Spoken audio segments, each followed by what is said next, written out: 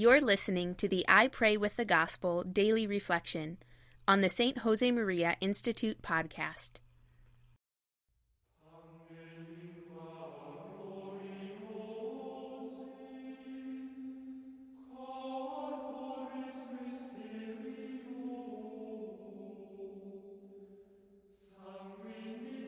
In the name of the Father, and of the Son, and of the Holy Spirit. Amen. My Lord and my God, I firmly believe that you are here, that you see me, that you hear me. I adore you with profound reverence. I ask your pardon for my sins, and the grace to make this time of prayer fruitful.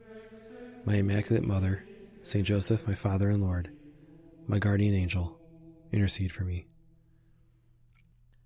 Good Friday, a reading from the Gospel of John, chapter 18. So they took Jesus, and he went out bearing his own cross, to the place called the place of the skull, which is called in Hebrew Golgotha. There they crucified him, and with him 2 others, one on either side, and Jesus between them. Pilate also wrote a title and put it on the cross.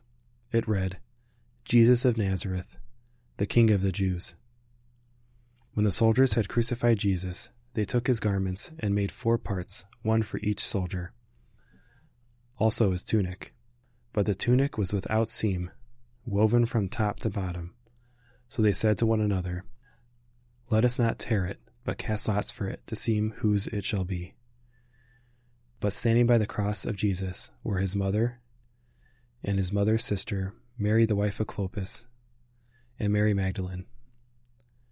When Jesus saw his mother, and the disciple whom he loved standing near, he said to his mother, Woman, behold your son. Then he said to the disciple, Behold your mother. And from that hour the disciple took her into his own home. After this, Jesus, knowing that all was now finished, said to fulfill Scripture, I thirst.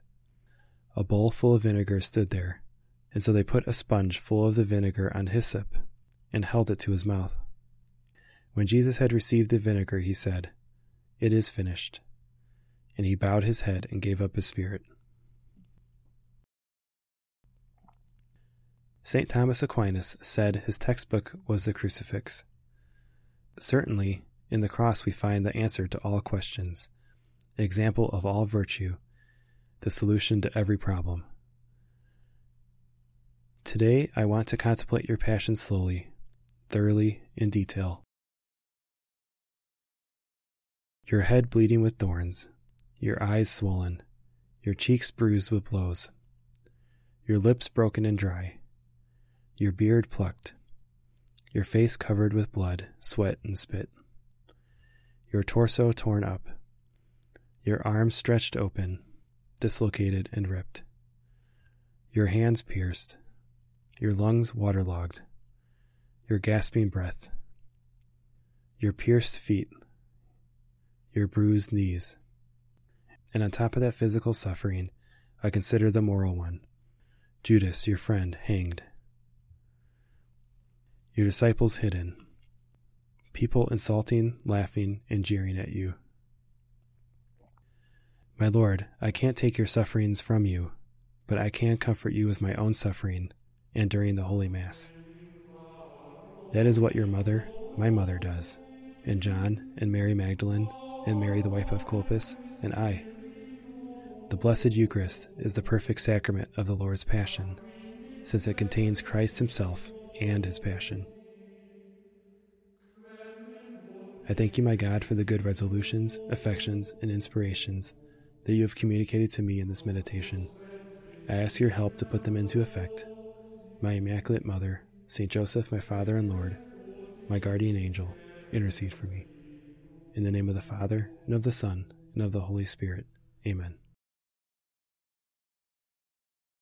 For the full text of today's reflection and other spiritual resources, visit the St. Jose Maria Institute at stjosemaria.org.